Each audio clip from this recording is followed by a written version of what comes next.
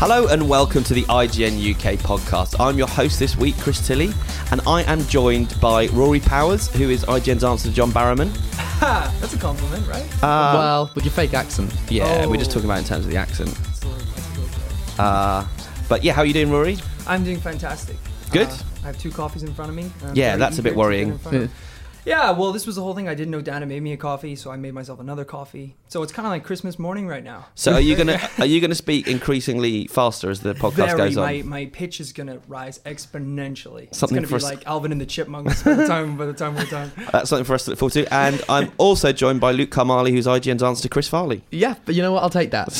Unfortunately. Just because they rhyme. How are you doing, Luke? I'm very good. It's my first actual podcast with Rory. But I know. we sit next to each other and we Exactly. So we talk enough. This We is like do. extra work. We don't need to be. I hope Yeah. you don't bring the tension from out there between the two of you into here, because sexual or Never. angry? Which one are we? You tell me. Both, Yeah, you know. You shouldn't have put us facing opposite. Yeah, it is locking eyes. There's quite a lot of the whole time. intensity here. Okay, moving swiftly on. Luke, you've done something exciting this week. Let's talk about that. I have. So, I don't mention it enough, really, but I like this game series called Final Fantasy. You're a fan. So, the guy who composed a lot of the music for it and is a big composer in the Japanese RPG world is a guy called Nobuo Uematsu. And he's been around kind of since the NES days. He was around when the game industry started. And he was over in London recording some songs for a new album. And they are Final Fantasy songs and like kind of remastered and slightly rearranged. And so he was recording that at Abbey Road Studios. So I got to go along and go inside Abbey Road with him and interview him. And watch him kind of watching the songs. It was a bit surreal, really. So I met him on Sunday night. At his hotel, full disclosure, to kind of do an interview with him, and that was great. And I was a bit hungover, and so a little bit kind of dazed anyway. And I thought, I'm just hungover. It'll be fine when I see him the following day. The following day, I was even more kind of confused. It was just very surreal meeting him. But he was a really, really nice guy, and got some really good stuff from him in terms of his history. And Abbey Road is a very nice studio. Who was playing the music? The London Symphony Orchestra. Oh, No wow, that's way. pretty good. That's Yeah. amazing. So it was like the full orchestra, and it was ridiculous. So we were kind of in the booth where they have all the mixers, and the conductors in there obviously conducting them and kind of being like the take sounded exactly the same to us, but he was like, right, now you need to come in a little bit sharp and a little bit, and just how meticulous they are and how they can respond to such direction, how they can pick it all apart.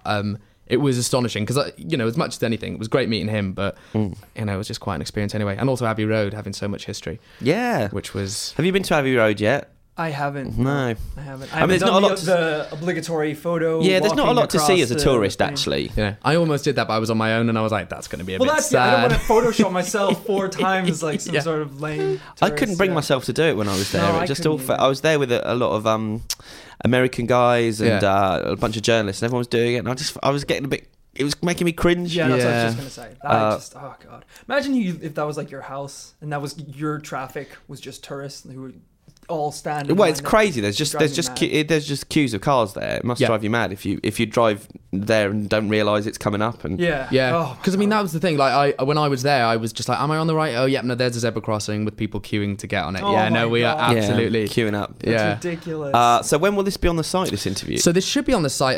By the time the podcast is live, this should be on the site. Oh, So, wow. Yes. Wow.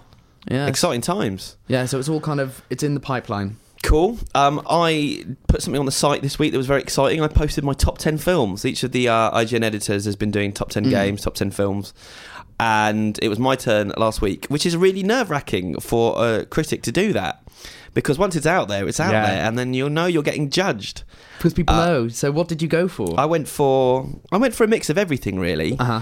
I'm excited. Some old, some new, some Nothing too new, actually. I feel like Okay. it's got to be. I've got to give it a few years before it makes it onto the list To see if it still Yeah. holds up. See if That's true, though. See if yeah. it resonates, because you can come out of some films going wowzer, And then after a year or two. Inception was a bit like that for me, Yeah. where I loved Yeah. it immediately. Although I'm hearing people now, when Interstellar come out, saying they're back to liking Inception now. They've watched it a few times. But anyway, getting off the point. Yeah, and then also, we know how the commenters are on IGN. Yes. Just waiting for that. I Love took 'em. a lot of Love criticism for having black and white films on there. Okay. Two black and white films. This, yeah. For putting, someone said, "Oh, look at the pretentious guy, he's got the obligatory black and white film, and then someone else going, yeah, you know, people don't understand that, you know, we've come so far in such a short period of time that you can't compare them, that they're just not in the same league. And it's like, no, That's not true at all. That's ridiculous. that's bull, man. I don't know why I'm saying this. I mean, you know me. If the film's made before '95, I can't Was this sit through commentary it. by but- any chance 14? yeah. Maybe. You know what? There were a couple of people that said, "Oh, I've never heard of this one. I've never heard of that one. I'm going to check it out." And if that's all that a list does, That's great. That's really exciting. Yeah, And absolutely. I'm, you know, I put one that's been on many of our lists Yeah. doing this process as my number one, which was Back to the Future. Yeah. It was on Dan's list. I think it would be on Alex's if Alex It'd did be one. on mine too, for sure. Of course, yeah, you Absolutely. love Back to the Future. So that was fun getting to talk about Back to the Future with Dan for 10 minutes. Although I think I just rabbited on, like I just Yeah. couldn't stop talking because I like it because of this, because of that, because of this, because of that. What was your criteria? Because like when I did my one for games, Yeah. I found coming up with 10 games not too difficult, but then ranking them, it was like, Yeah. ooh, this is a bit of a tricky one.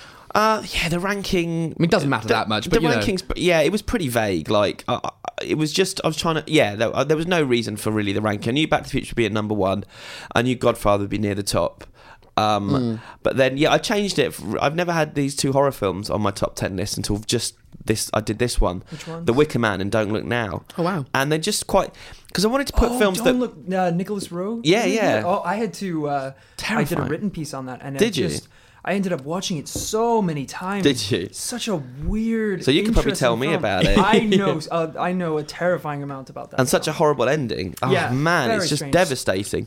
But I put films on it that mean a lot to me. So like Yeah. Swingers was my number 10, and I don't think that's a good movie by any stretch of the imagination.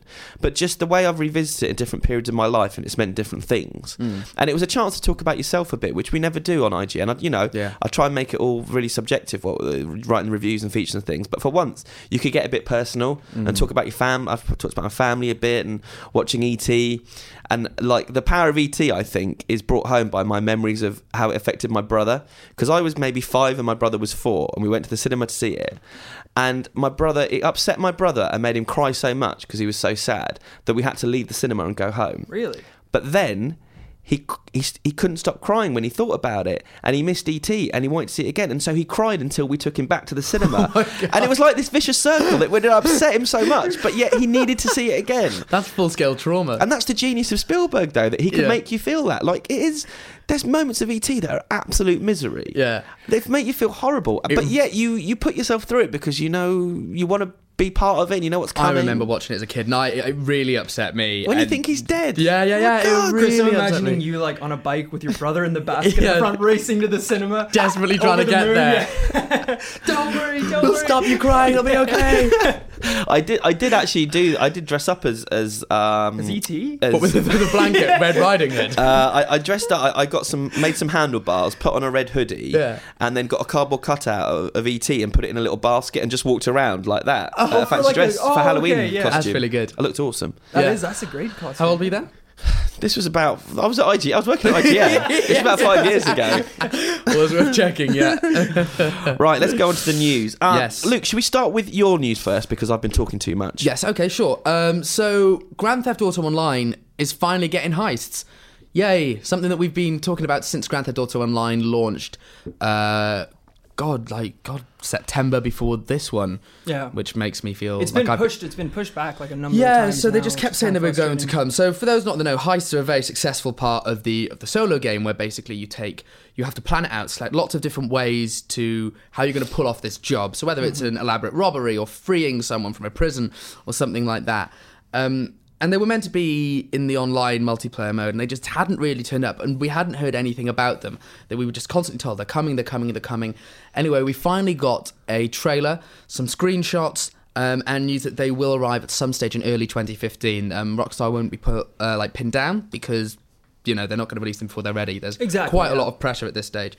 But some of the interesting stuff we got, because we got to do an interview with Rockstar, and so apparently it's going to launch with 5 unique strands, so 5 different heists. Then within them, there's going to be 20 missions. Sub-heists. Yeah, so it's kind of that sort like thing. the prep mission where you have to go and get a getaway car and scout out the building, and then the other one where you actually have to pull it off, and then another one where you get away. So 20 hours of gameplay.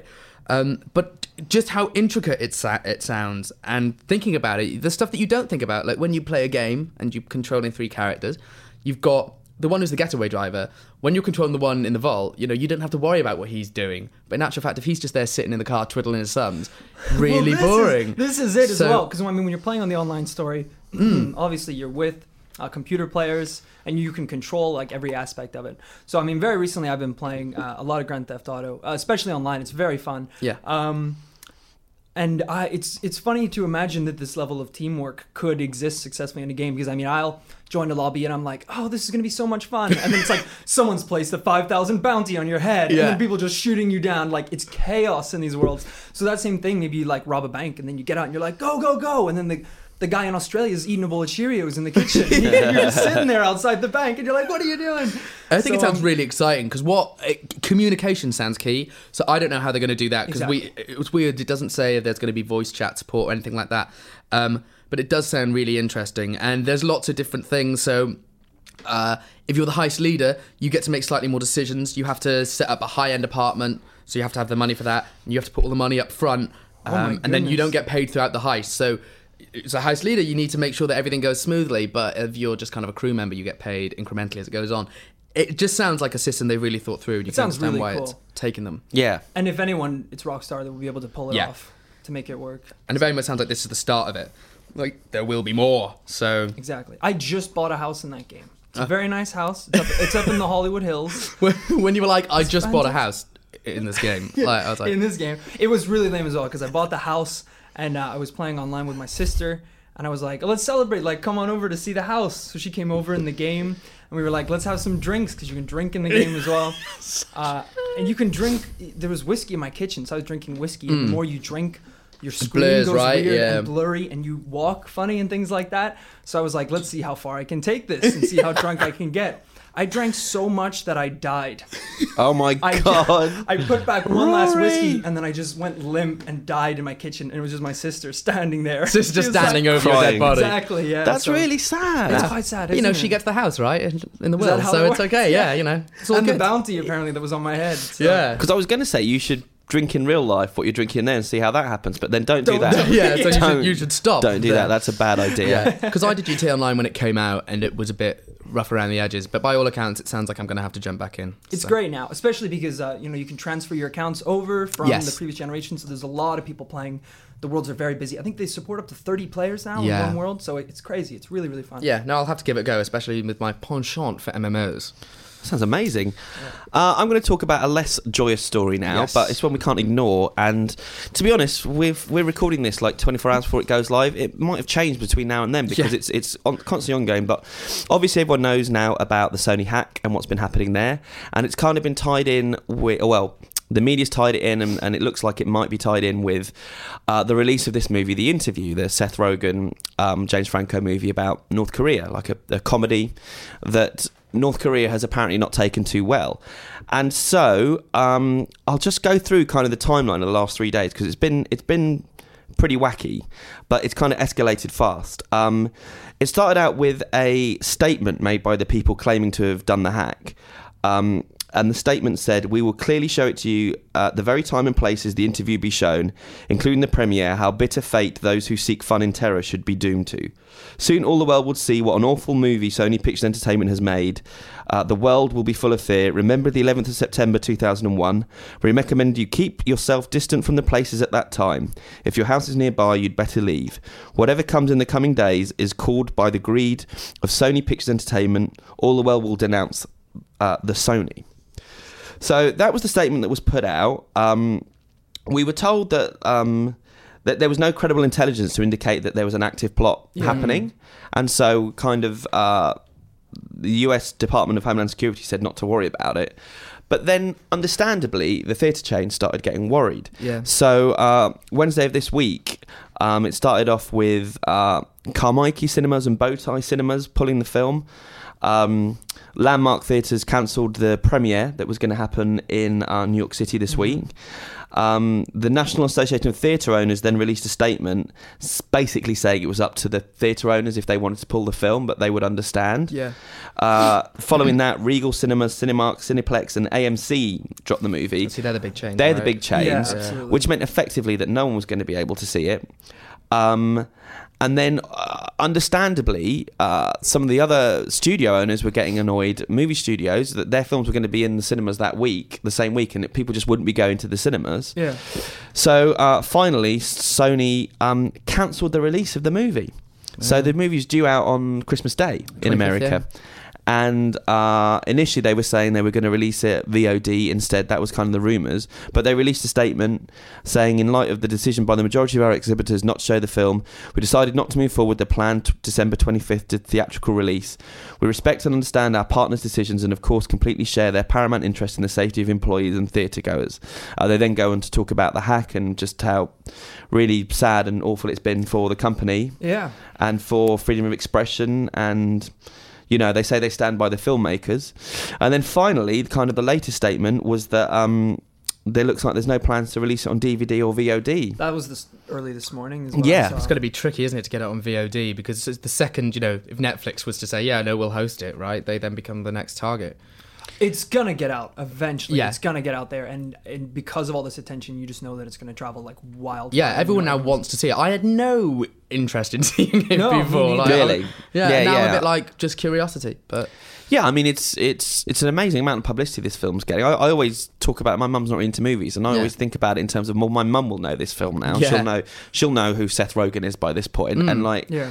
But I mean, equally, this is a $40 million plus movie. I guess maybe double that if you include all the kind of advertising they would have done and pre-promotion. Like, I interviewed Seth Rogen 2 weeks ago over the phone about it. Yeah.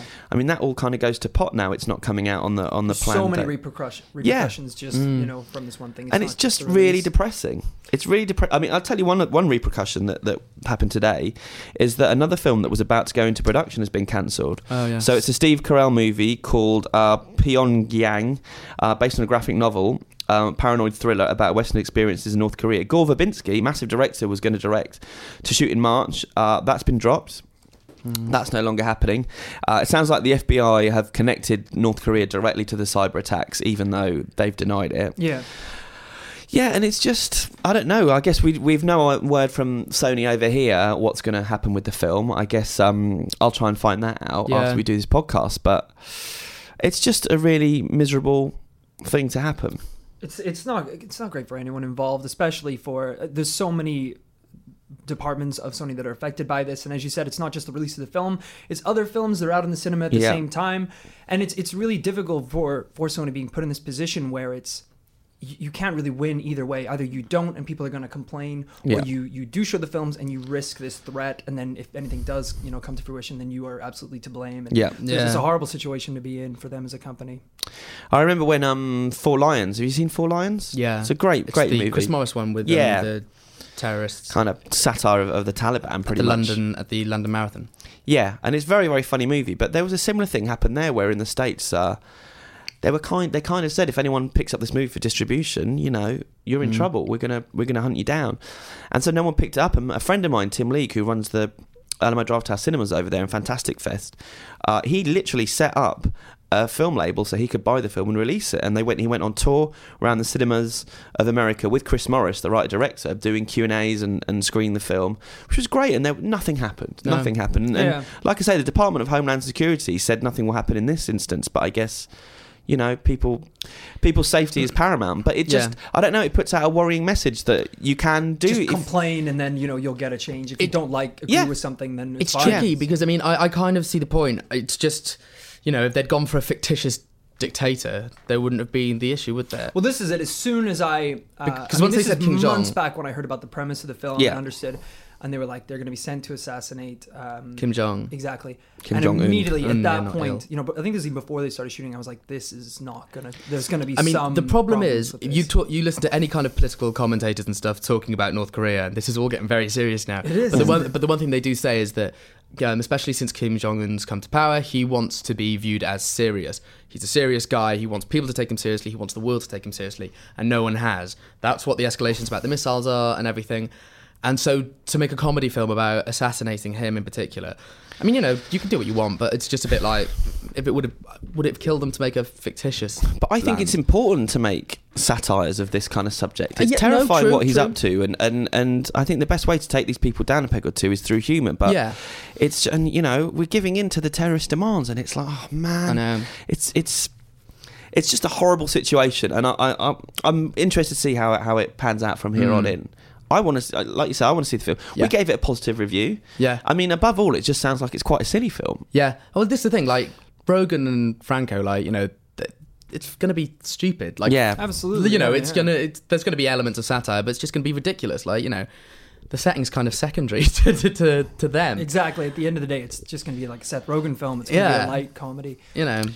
So anyway, more news on that one as and when it breaks, because this is just an ongoing story. But Rory, I think you got something a little more lighthearted. Yeah. Yes, much more lighthearted. Orlando Bloom has talked about Pirates 5 maybe being a soft reboot for the franchise. Yeah. Mm.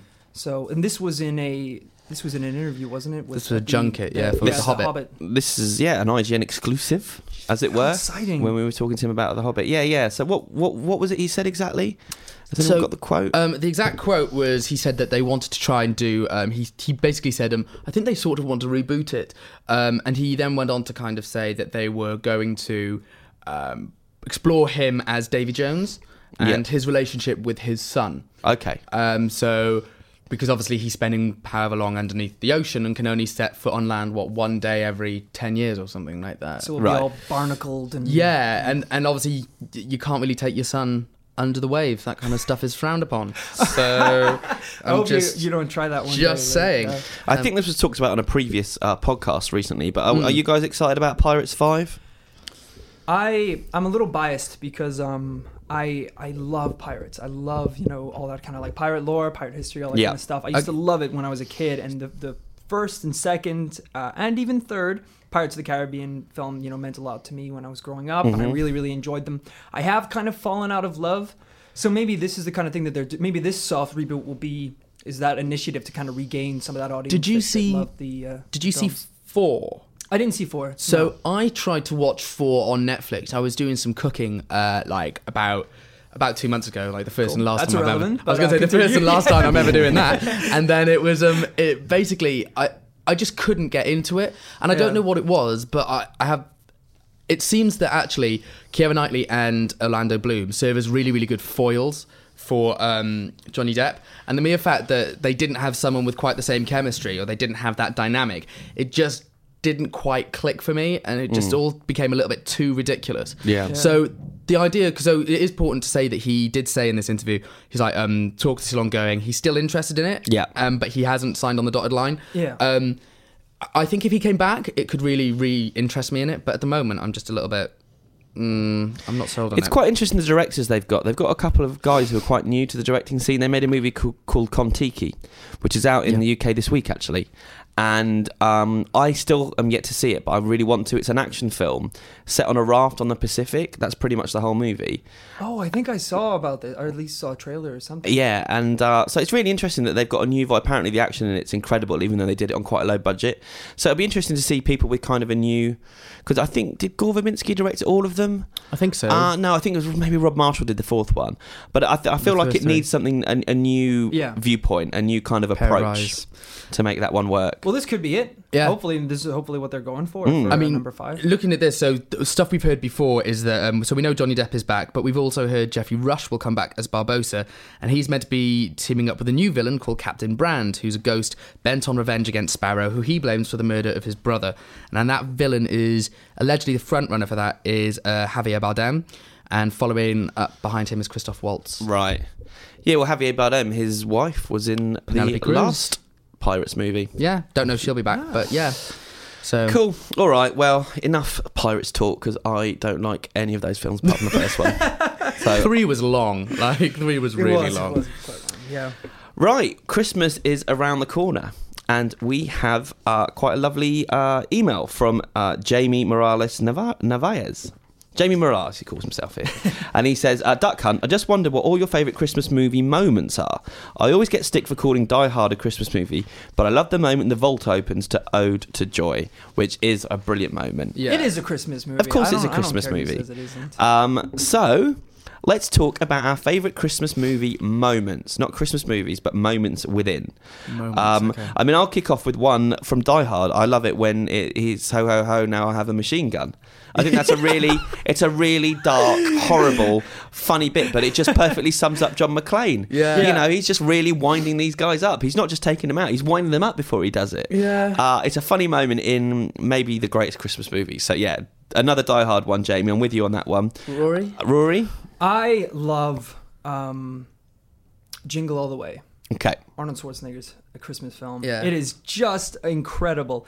So there's one amazing line where you've both seen the film. Yeah. He's out searching for the Turbo Man doll to get for his son, and the neighbor, who is essentially a frisky Ned Flanders, is back home flirting with his wife, and he's baking eating the cookies the wife has made. Yeah. And there's one point where Arnold goes, "Put that cookie down now!" And he screams, and then of course everyone is staring at him. I love that whole film. I think it's absolutely fantastic. Wow, So I'm that's just one of taking, while you were out of the room, I was saying to Luke, I'm taking a whole lot of abuse for saying on Twitter just now that Jingle All the Way is the worst Christmas movie. What? Yeah, and a load of Chris, people, no! a load of people are tweeting me back, put down the cookie as well. Yes, that's right. There you guys. go. But hey, it's your, you know, Part of the problem, we're not Rory, here part to, of the we're not problem. here to, I'm not here to Fantastic. judge. Yeah. It's great that we've all got different opinions. I mean, it's really loud and obnoxious. And Luke, But then so's Rory. Yeah, there you go. So, So it works perfectly. I would say Love Actually. Now, I really like a moment in Love Actually, just one moment in particular. So the Rowan Atkinson bit is quite silly, but generally, I actually think that moment that everyone knows, the moment where Emma Thompson gets the gift and unwraps it, and it's the CD rather than the necklace that Alan Rickman's bought for Yeah. the hussy. Yeah. And The hussy. it's the hussy. hussy. And it just hell. your heart breaks, and it's she just kind of, you know, she's trying to hold it together. She's like, "Wow, it's Joni Mitchell, thank you." Who in herself, like, Joni Mitchell's the most depressing music you can get as well.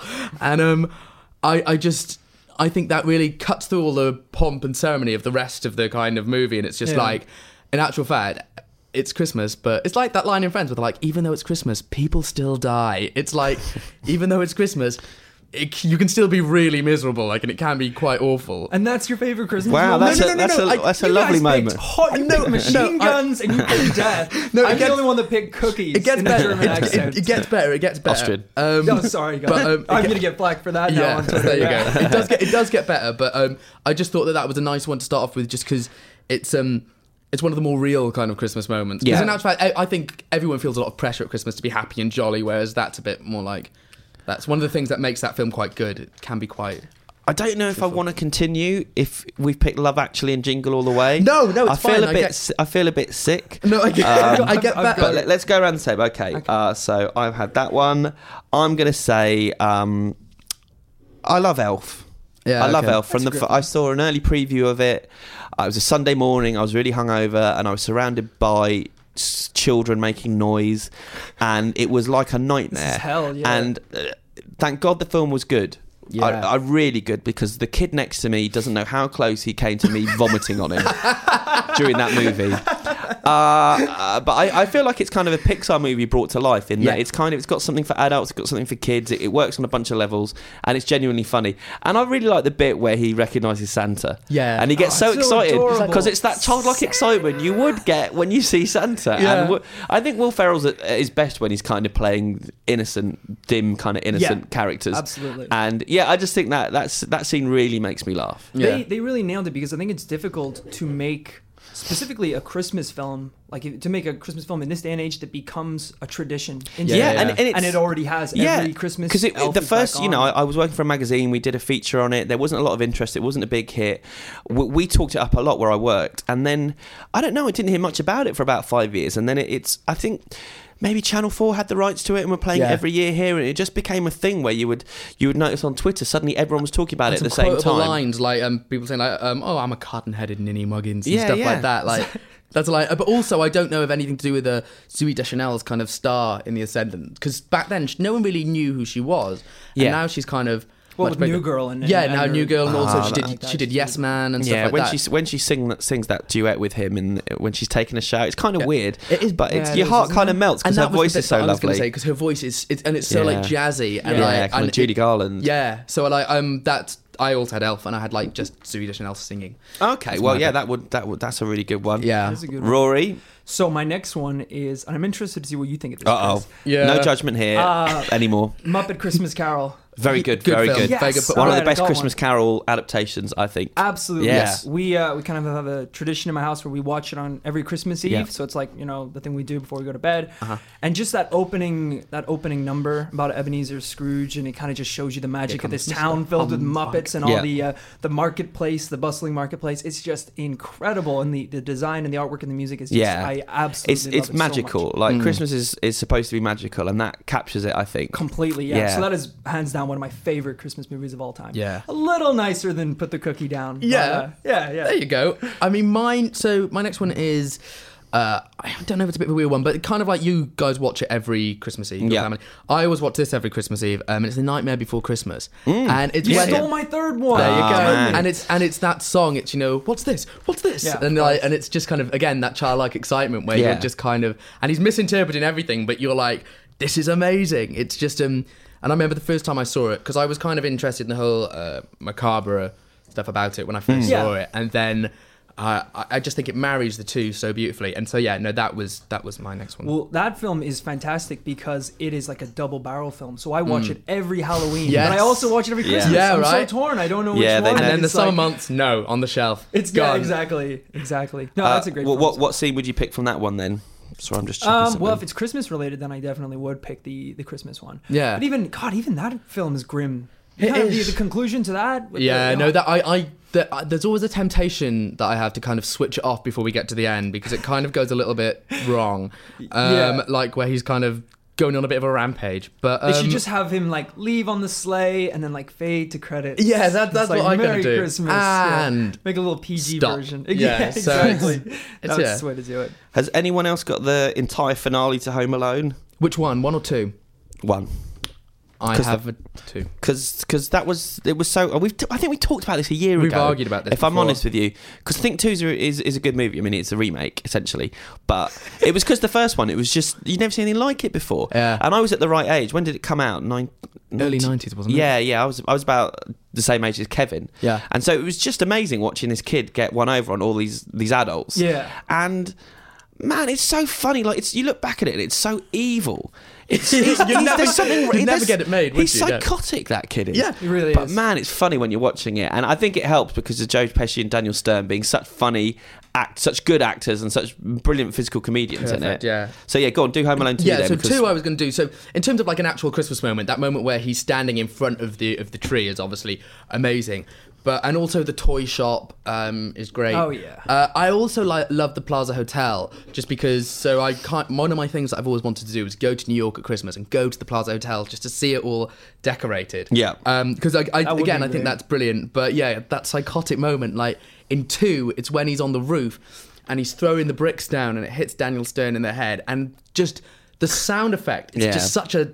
It's like it is bone on stone. Yeah. It's like Bone on bang, stone. and it's so harsh. It's funny because it's making like comical of something that could easily he kill should, a man. he should Yeah. be dead. Well, it's, Exactly, It's, yeah. it's a Tom and Jerry cartoon brought to life. Yeah, yeah. absolutely. But I watched it with someone who didn't speak any English last year. Yeah. That just the last half hour, and you don't need any words in that movie, No. really.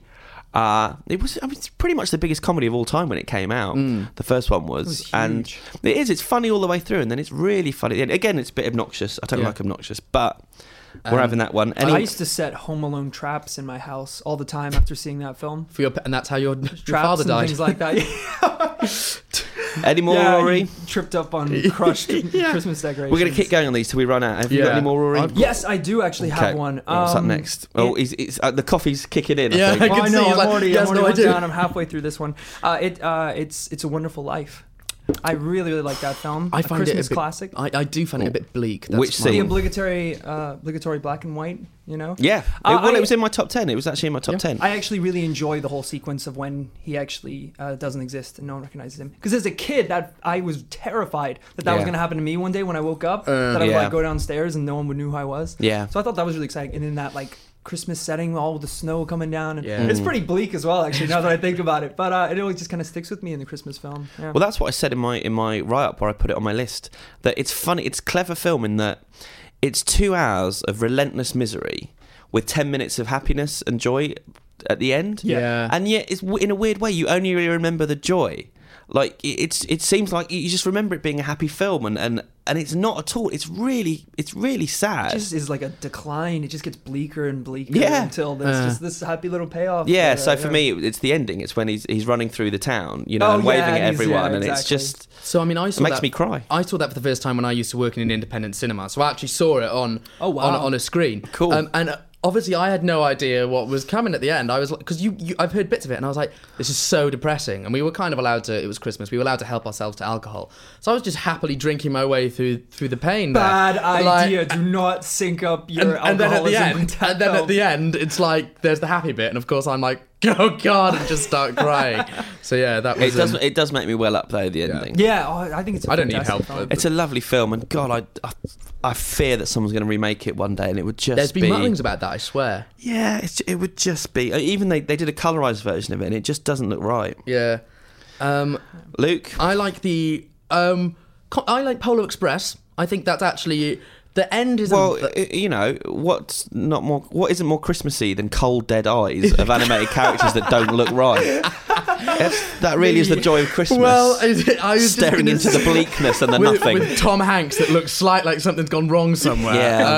Yeah. I liked Polar Express. The bit on when they first get on the train, and they're all getting like hot like cocoa type stuff. I was like, that just feels quite Christmassy, and they're all in their pajamas, and then you just have one old man with a bit of a dodgy moustache. And in hindsight now, looking back, I'm like, that's a questionable setup, but like at the time I thought that was quite sweet. I've never watched it. It was kind of a hit at the time. It got some pretty bad reviews, mainly because of the appearance of like the human characters, but it's really become quite a following. It still comes on, released. Doesn't it? It's released every year in cinemas. It's re-released in IMAX and stuff, and it makes money. Like that's one that's just kind of motoring on in the way that I think Frozen will be one that's going to be released every year from here on in. Yeah, absolutely. Yeah, and that re-releasing thing is something that doesn't really happen. It used to happen when I was a kid. You'd get E.T. was released like 4 years in a row, but now it doesn't seem to happen. But with Polar Express, and now I think with Frozen, it's a big thing. I think it's happening. Well, it's especially happening with Christmas films, because obviously everyone gets into the festive spirit and things like that. So it's popular to really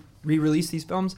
Be interesting to see. Because, I mean, it does happen a little bit for Halloween. When Halloween's coming around, and some cinemas will show, or like have events where they'll show like horror films and things like all that. the Saw films. But yeah, it is definitely happening a lot more these days, where you'll see Christmas films kind of reintroduced to the cinema. And I mean, I actually saw that film 3 times in the cinema as a child due to poorly planned field trips and family trips and things like that. And I could not tell you a thing about it. No, really? It did not stick with me at all. Yeah. I know there's a train. I know Tom Hanks is there. Yeah. Is there some sort of present mountain at some point? There is some sort of present mountain. That's telling, though. That's interesting. It is. It absolutely is. Maybe that's Rory why has an awful memory. Yes. Maybe that's why I've never really sought it out, because maybe I just feel like I'm too old at this point. Again, I saw saw this when I was in the cinema, like working at that cinema. So yeah. What about the story about the father in Gremlins? No, that's controversial. Yeah, because I watched that film as a kid, and that film scared me a little bit as a kid. And I remember my parents didn't like it very much; they didn't like me watching it, but I did watch it. And there was this the girl in it, played by Phoebe Cates, tells this horrendous story, like the most horrific story you can tell about how her father died. And I remember I would literally forward wind through it when I was a kid because it upset me and scared me so much. Yeah. But now as an adult and I watch it, it's really, really friggin' funny. Like it's a joke. Like it's a black joke.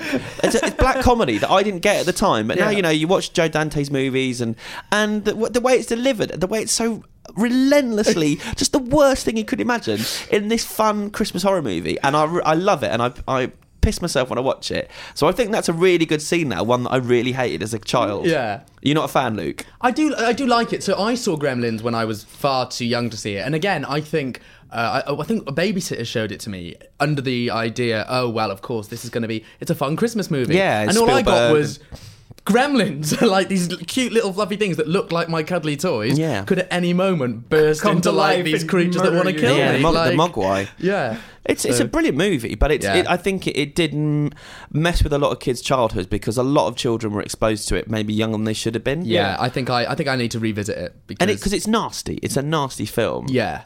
But yeah, it's worth revisiting. It's a really good Christmas, and it's got that sense of wonder of Christmas as well. It's set in small town America, the same small town that It's a Wonderful Life is set in, pretty much. Yeah, absolutely. Yeah. That And- close community. Yeah, kind and of thing. there's something. Yeah, it's a magical movie. But I remember, my dad didn't like it. He didn't like it at the ending when the Gremlins weren't blamed for it. They blamed it on people writing or something. He didn't like that. He didn't like that. Why haven't they got the blame? It's all about responsibility. Any more? Yeah, I actually have Come on, one. Rory. Let's keep it going. Miracle on 34th Street.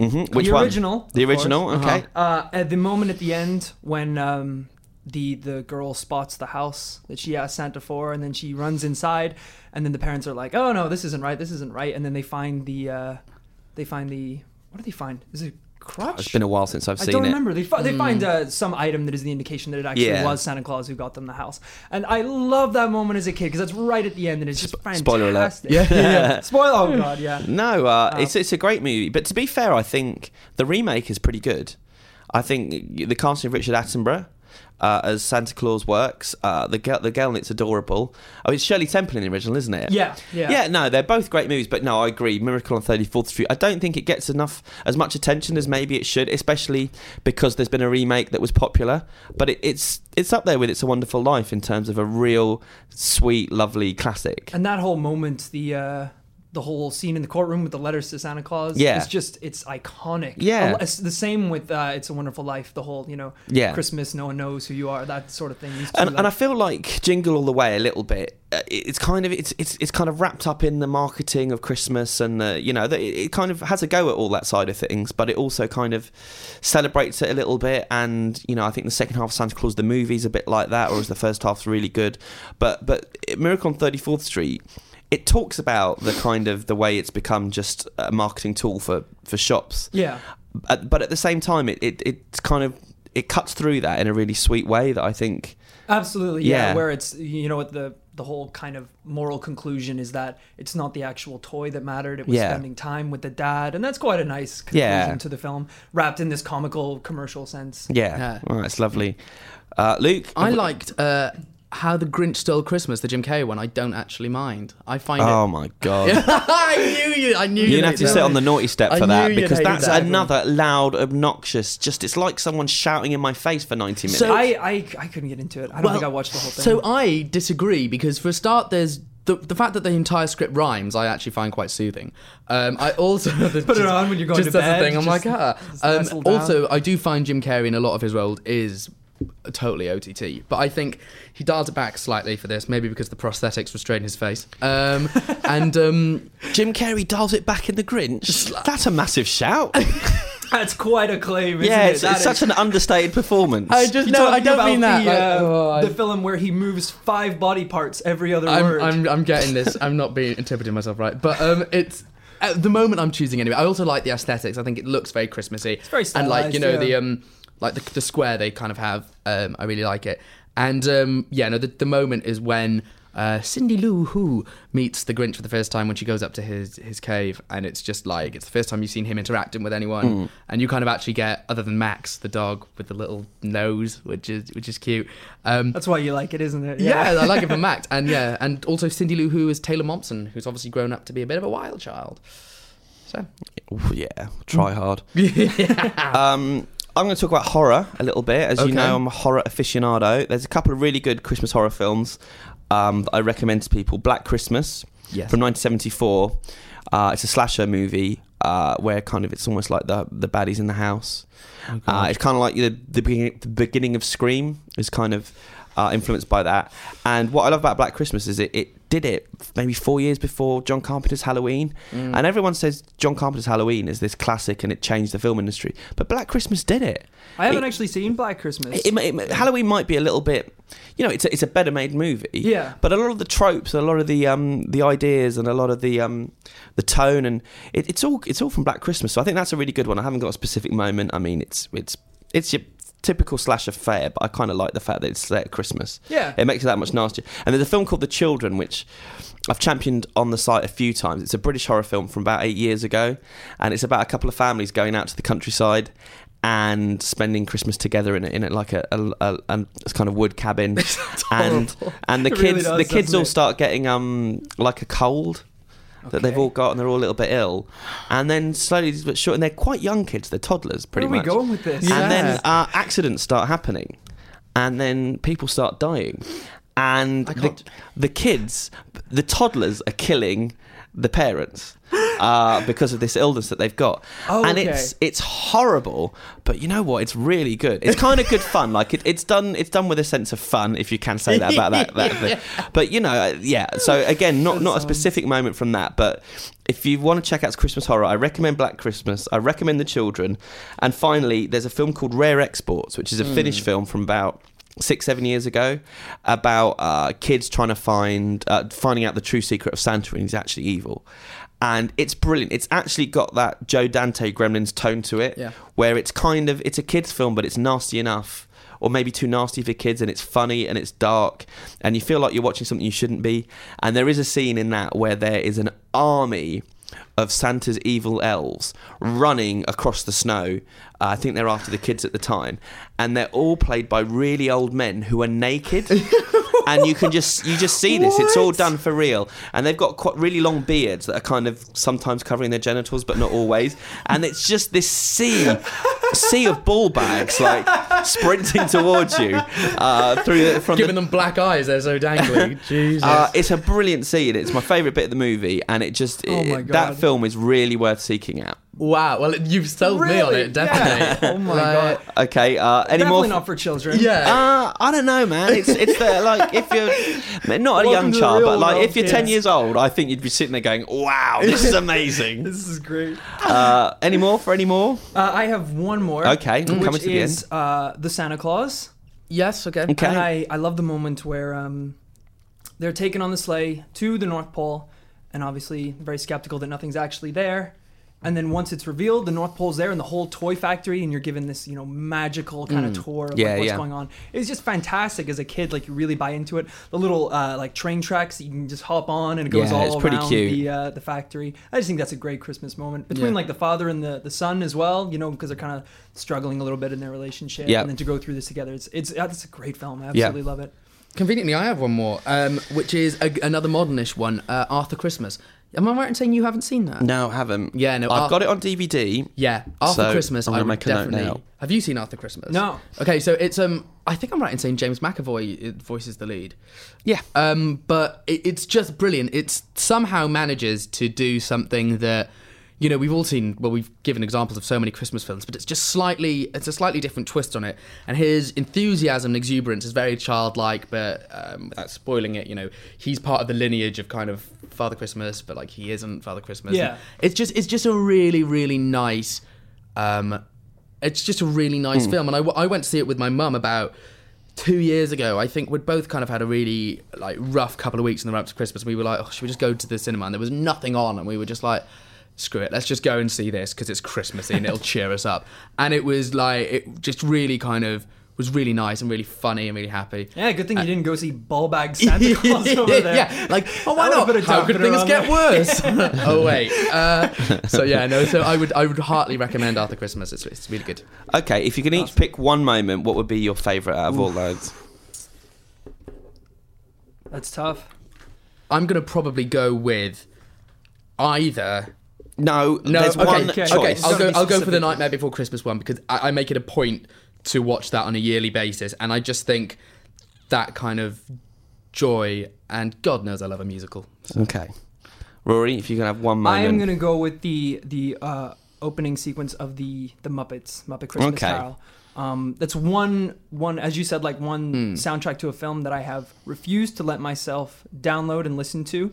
So I only get to hear the songs once a year. So it's a very special, because I'll get sick of it if you listen to it too much. No, true. So I only hear these songs once every year, and it just means so much to me. So that's definitely got to be mine. Wow, so you both went for musical moments. Yeah, we did, yeah. Well, music's emotive, isn't it? I mean, I'm tempted to go for Ballbag Santa Claus. now you call it that. But I won't. I'll go for It's a Wonderful Life, George running through Bedford Falls, just happy to be alive. Yeah. That is quite sweet. That isn't makes it? me great feel moments. very positive. Yeah. Yes. Cool. Right. Let's do some feedback. Yes. Blimey neck, we talked for a long time there, didn't we? Did. So- Who has the first bit? I do. So Neil Patel from Leicester says, thanks for reading my email last week. You didn't piss on my memories. I was just merely showing my questionable taste in games. So on the subject of game exclusivity, do you think we would have seen games like The Last of Us if game exclusivity didn't exist? Competition amongst Sony, Microsoft, Nintendo can only benefit us gamers and push them into publishing high-quality console-exclusive titles rather than rely on multi-platform yearly franchises with the promise of exclusive DLC to win over the consumer. In short, I'm all for it.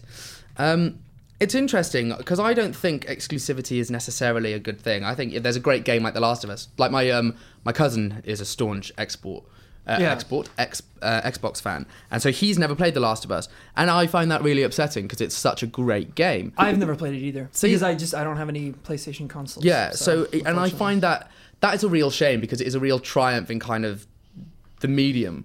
But by the same token, I do think there is some benefit in what Neil's suggesting. Yeah, it's an interesting point. Because it does definitely foster. If you know you've got to kind of you've got to sell a lot more to make the same amount of profit because you're only trying to hit one platform, right? Yeah. So it better be definitive in what it's doing.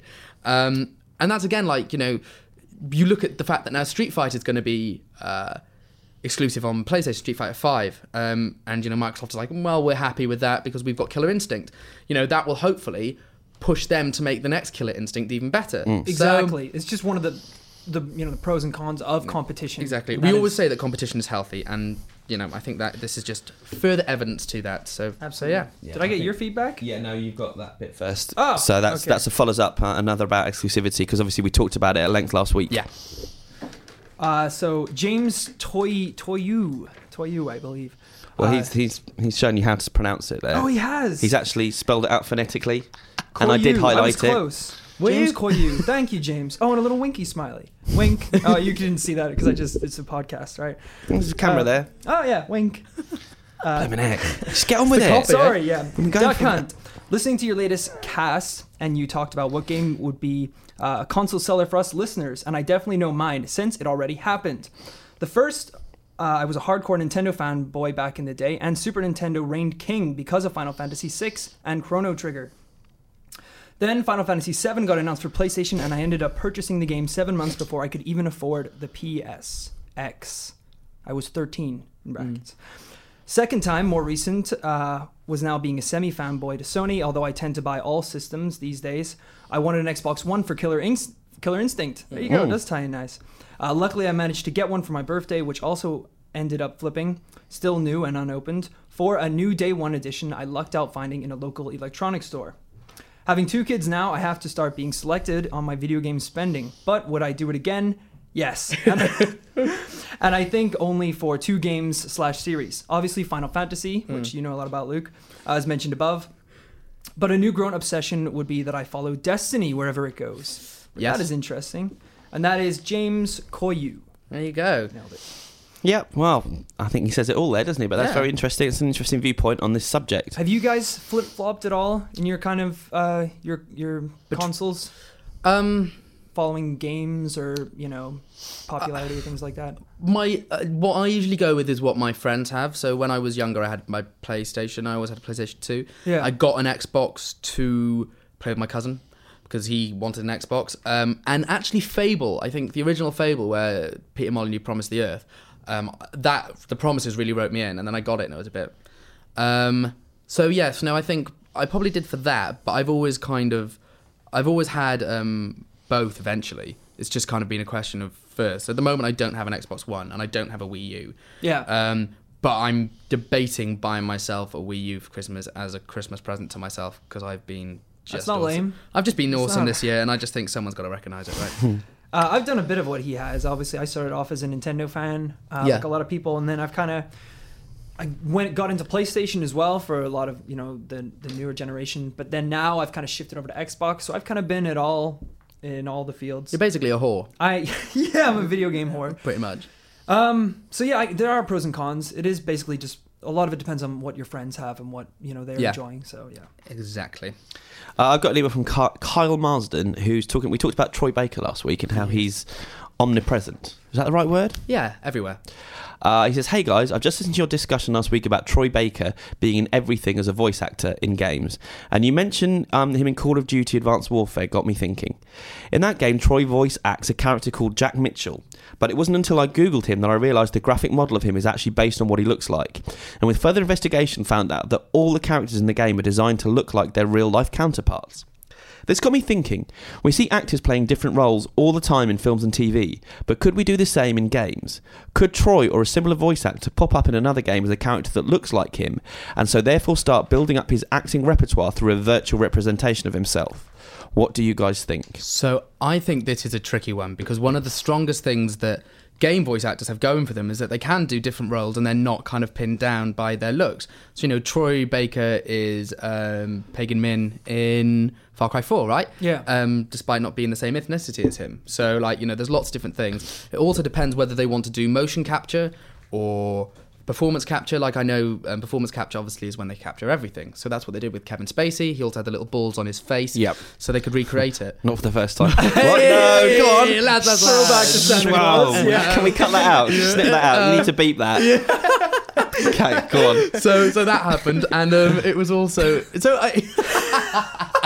Going to prison. I'll spend Christmas in prison. It'll be fine. So I see what you're saying, but I think one of the strongest points is, so Troy Baker is everywhere. He's in everything. He was Joel in The Last of Us. He was. Well, now we did the list last week, and it was incredible. Yeah, so he's absolutely everywhere, and I think if it was based on how he actually physically looked, that's But is that not how it's going to happen going forward in films, where you get the choice to cast Brad Pitt to look like Brad Pitt in a movie, or you cast him in, Lord of the Rings, Warcraft, Planet of the Apes, where then you've got the motion capture. It's just, I don't know, it's an interesting question. If he started cropping up in different games looking like he does in real life. It's interesting, though, because then you it's weird, because in games we're or in films we don't mind, oh yes, this is Tom Hanks in this is Tom Hanks in this, but it's not the same character. Whereas I don't know if maybe in games we're not used to that, and if we see someone who looks the same as someone else, we kind of automatically make the connection.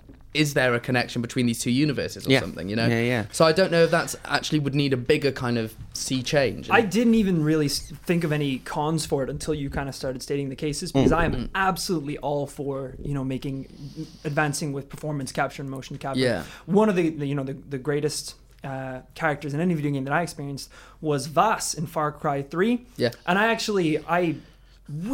found him incredibly fascinating, and I did a lot of research on it. And he too was actually, it was an actor who came into audition for the role, and originally I think that the character design didn't look anything like the actor. But after he did this performance, and I think he even threw on this accent, this kind of Spanish accent or Mediterranean accent, and they just changed the character to look like him. And because of this, you just have one of the most iconic villains. All the cutscenes are just mesmerizing. It is just really incredible. And I think if you can get that kind of emotion and that kind of detail out of a performance without doing the capture, then that also works. But it is obviously a lot more complicated, because if you're just using the voice from a character, then it's hard to get the little intricacies of the facial movements and things like that.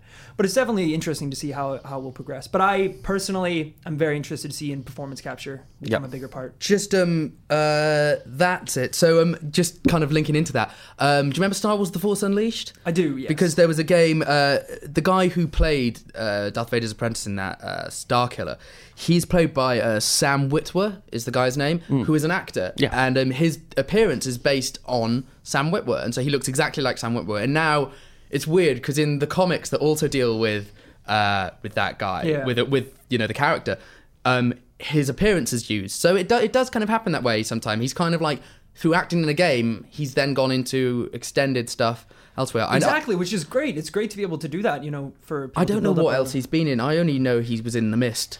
He's in The American Being Human. Yeah, okay. So Sam Witwer from The American Being Human, and I just seen him in the Stephen King The Mist adaptation. Not Sam Witwicky from Transformers. No, definitely not. Lukey, you're up next. I am indeed. So this is from Joseph from Melbourne. He says, I want to throw in my opinion my personal game of the year, mainly because he doesn't think anyone else will look at it.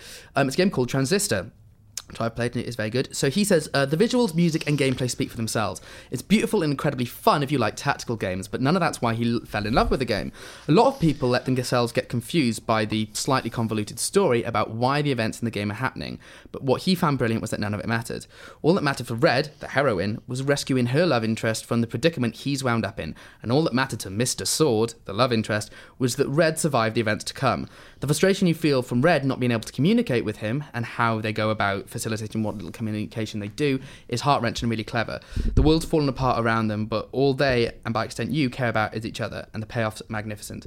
So he says these days, where to be critically acclaimed usually means the fiction in question is seriously depressing. I love the game for making me smile and fall in love with the characters. And he also says, please give us more football talk. Excellent. Well, I can't really help with that. Wrong team for that. Sorry, bud. Yeah. Football. It's nice to hear, though, it's something that's a game that kind of isn't on a huge amount of lists. Yeah. Being called out, and it does sound like an interesting game. It is. I have a feeling it was one of the PS Plus free ones a while ago. Yeah. I was gonna ask, is it exclusive or is it? No, I think it's on both platforms, but I do think it was a PS Plus game a couple of months ago. I have a feeling, but I'm not sure. Cool. I think we're gonna save that till a bit later. Actually, Okay. Let's do out this week first. Games. I believe it's a bumper week for games, isn't it, Luke? Yes, we have a lot to get through. That's it. That's it. Good. So there you go. Nothing out this week. Absolutely nothing. So Absolutely now. Films. So there's the film I mentioned earlier, Kon-Tiki, which is about the 1947 crossing of the Pacific on a raft. Very exciting. It's been around for a while. It's been floating around for a while. I see what you I did. mean, year or two I've heard about this film, I think, and I think there's maybe a dubbed version, or maybe they shot it in English and in the country it's from, and I can't remember which country it's from. Yeah. But anyway, apparently it's a very good action film. I don't think it's going to be in every cinema, but it's on Netflix now or soon. We've also got Night at the Museum 3. Yeah, I don't really know what to say about that. Gav saw it and he quite liked it, which surprised me. Have you seen any other ones? I haven't seen any of them. Yeah, I saw the first one. I think I did. I might have done some interviews on the first one. I feel Robin Williams is in this. He is, and apparently someone told me it's depressing that he's in it because it's such a grim note for him to go out on because it's a bad film. Yeah. And then Gav was saying it's actually quite a sad role because his character's going through in the film is quite depressing about having to deal with life maybe being a statue forever and just disappearing. Good God. Yeah. So we gave it 6.3, but also in the conclusion said it lacks heart and humour, which surely a film like that needs both of them to work. Yeah. Yeah. So That's what it is. it just feels like a waste. It's such a good cast. It just feels a bit wasted. I've heard interesting things about Rebel Wilson's accent as well. Yeah, is she a Brit in it? Well, in theory. I mean, I don't know if... And if you watch that interview that went viral this week, Ben Kingsley, good that girl, he God. seems to think Rebel Wilson's a man. Yeah. Well, he's not in your work team, is he? Thanks, Sir Ben. So yeah, I guess if you want something to take the family to, you could do a lot worse than Night at the Museum 3. Inoffensive, but it's not gonna make your Christmas. Dumb and Dumber 2's out finally in the UK. It came out in America a couple of months ago. Youngsters either side of me, any interest in Dumb and Dumber? I when I watched the first one when I was a kid, I was like, this is rubbish, I don't enjoy this. But then, weirdly, when I got older and watched it again, I didn't mind it because it's so stupid. Yeah. I actually kind of have a funny story about the second one. This was kind of around the decline of the DVD stores where you go rent DVDs. So we went, and our local one was actually closing down. Me and my brother went, and we were like, you know what, let's rent out Dumb and Dumber 2. So I took it, and was like, hey, can we rent this out? And they were like, you can buy it for £2. And it's like, oh, we just want to rent it. And they were like, well, it's $2.50 to rent. And it's like, or it's £2 to buy. And I was just like, I've got $2.50. Like, I don't really want. I'm gonna watch it once. Let's face it, and then it's probably gonna sit in my house. And she was like, "Do you just want it $1.50?" So I was like, "All right." So I bought it. Wow, you were bought a copy of the haggling. film. Yeah. Are you talking about the prequel? Yeah, Dumb and Dumber Dumberer, prequel. isn't it? Yeah, Yeah, Dumb and yeah. Dumber. Sorry, that's confusing because this one's Dumb and Dumber 2. Yeah. Oh, okay, sorry. Yeah. That's Dumb and Dumber, the prequel that it didn't have the involvement of the original people. I have a bit of a story on that front. Yeah. So I went out on the set of Hostel, and I got to know. I knew some of the people involved with the film, and one of the main actors in it. Oh, man, what's his name? I think he was called Jeff. No, he wasn't called Jeff because that spoils it. Dennis, maybe. I don't know. He was in Dumb and Dumberer, and it was such a huge disaster that, like, I said, people were telling me when you interview him, just don't bring it up he doesn't want to talk about it. He just hates. He's so embarrassed. And so I didn't. I got on really well with him. We had we had a really nice interview, and then we all went out drinking that night out in Prague. No. And I got hammered, and I thought, right, I'm having you, mate. and I was just looking at him. I'm like, man. You really remind me of someone. I can't think who it is. And he's like, really? I'm like, yeah. I said, hold on, you look like a young Jeff Daniels. And he went, F off. I'm not going to swear. And then we got chatting about it. He was joking. I was joking. He was joking. We had a drink about it. And he just said to me that, when he signed up for that movie, he hadn't done much. And he was kind of, his agent, his manager was saying, this is going to be massive. Yeah. This is a prequel to one of the biggest comedies of all time. It's going to put you on the map. You have to do this. And all the way through it, he thought, man, I'm going to be huge. This is it. And then literally for like 2 years, he couldn't get any work because it was poisonous being in that movie. So anyway, Dumb and Dumber 2. I don't remember it being that bad. It's pretty bad. Well, it wasn't worth £1.50. It's because Dumb and Dumber is a Jim Carrey movie. Yeah. And so for anyone else trying to do Jim Carrey, it's not possible. The same with Son of the Mask. You had Jamie Kennedy trying to be Jim Carrey. It does not work. Yeah. Because he's unique, he's one of a kind, and Jeff Daniels, like playing against type, was really, really funny in it. So I would say it's one of my favourite comedies of all time. I watched it with my family as a kid in the States in the cinema, and it was just, we all laughed all the way through it. It was just a really good memory. I've watched it loads since. I think it's a really funny film. I think it's the best Farrelly Brothers film, actually. This one, unless you feel like me about the original, I don't think you'll get. Yeah, it's a trip down nostalgia lane, and it works. I mean, there's lots of callbacks to the original film that you won't get if you haven't seen it, which I think's kind of not very fair on. It's 20 years, you know. I was gonna say. But it's fun. In the last half hour, I got a bit bored, but it is funny. It's really non-PC, which is really nice to see in this day and age. But yeah, I mean, it was okay. It made me feel similar to how Anchorman made me feel, the sequel. Yeah. I won't be watching it again. Yeah. I'll be watching the original again. Exactly. So we gave it 6.3, but yeah, I mean, not a huge amount of great movies out this Christmas, so... Oh, they have just all the re-releases? Yeah, so exactly. watch all the Christmas movie moments that we suggested. Yeah. Exactly. Bar one. Yeah. Bar one. If you pass me that, I'll read that out because it's a bit kind of self-indulgent. But this one. Yeah, we got quite a nice email from the Duck Hunters. Yeah. From Kevin, Jamie, and Scott, and they said, I won't read the whole thing out because it says lots of nice things about us, and that's a bit cringeworthy to read that out. But he says, Duck Hunt. Hi guys. This isn't a question, but thank you and Merry Christmas from everyone over at the Facebook group. This year has been a great one. What with the community coming together and helping you win the much-deserved Gamers' Choice Awards at this year's GMAs. And the forming of the fan Facebook Duck Hunt group, which has grown to a healthy size and also helped many of us make new friends online and off. And that's really lovely. It's been nice to become friends with all you guys as well. And thanks for supporting the quizzes and the events we've done. Thanks for listening to the podcast. And yeah, I think this is the last one. This is the last one we're doing before Christmas. Yes. Yeah. There will be ones tiding you over. We're going to do sort of previews of next year and looking back at this year, but this is the last one, so I think we just want to say a big thank you to everyone for listening and watching and commenting and emailing. You do it for it, like, we kind of do it for you guys, really, because you give us the stuff to keep talking about, and it's nice to know that you're enjoying it. Yeah, and thanks for welcoming the newcomers to the podcast. God knows we haven't welcomed them in the office. Rory and Gav. It's actually a really I've kind of hovered around the group a little bit on Facebook before. It's really nice. Everyone there's like really great. It's one of those like positive energy. Yeah. Exactly. Yeah. Very rare internet game comment where there's just no assholes. Yeah, I was like, it's just genuinely nice people. Yeah, and it's welcome relief sometimes when you go from the comments we receive sometimes on the side, go over there. It's it's like having a cleansing bath. Yeah. So thanks for watching, thanks for listening, and happy holidays to everyone. Yeah, Merry Christmas. Merry Christmas.